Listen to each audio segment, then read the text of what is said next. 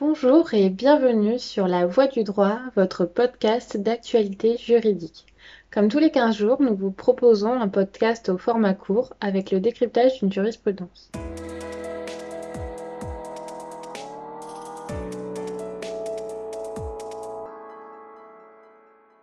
En droit de l'urbanisme, les zones agricoles sont celles nécessaires au maintien et à l'expansion de l'activité agricole.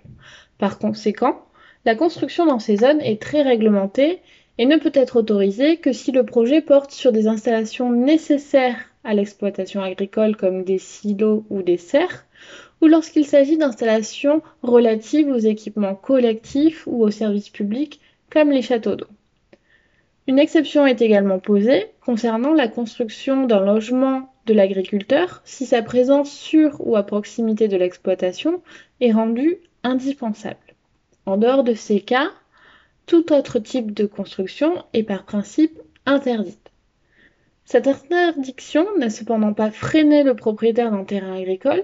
lequel a installé des caravanes et des bâtiments modulaires sur la parcelle, en plus de logettes électriques et de boîtes aux lettres, avant d'y aménager avec sa famille, et ce malgré une interdiction administrative. Poursuivi pour exécution de travaux sans permis de construire, pour des travaux soumis à déclaration préalable, et pour poursuite desdits travaux malgré une décision judiciaire ou un arrêté prescrivant leur interruption, et pour violation du plan local d'urbanisme, le propriétaire est condamné, entre autres, à la démolition des constructions. Il forme alors un pourvoi en cassation où il fait valoir son droit au respect à la vie privée et familiale, jugeant que la décision de démolition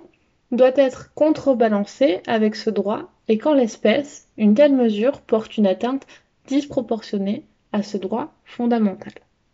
Il est à rappeler qu'en effet, l'article 8 de la Convention européenne des droits de l'homme garantit à toute personne le droit au respect de sa vie privée et familiale, de son domicile et de sa correspondance.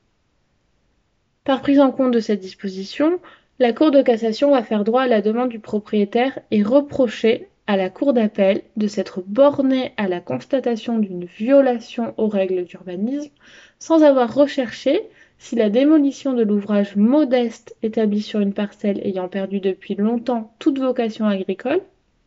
portait une atteinte disproportionnée au droit au respect de la vie privée et familiale et au domicile du propriétaire poursuivi. Ainsi, après avoir précisé par le passé que sauf risque pour l'occupant,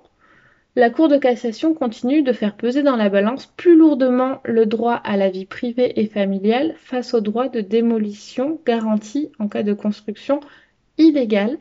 rajoutant aussi des distinctions quant à la nature du logement par l'usage du terme modeste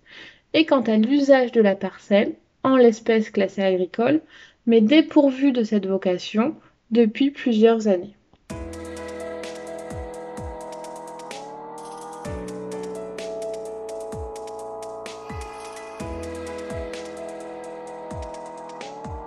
La voix du droit par le bac juridique.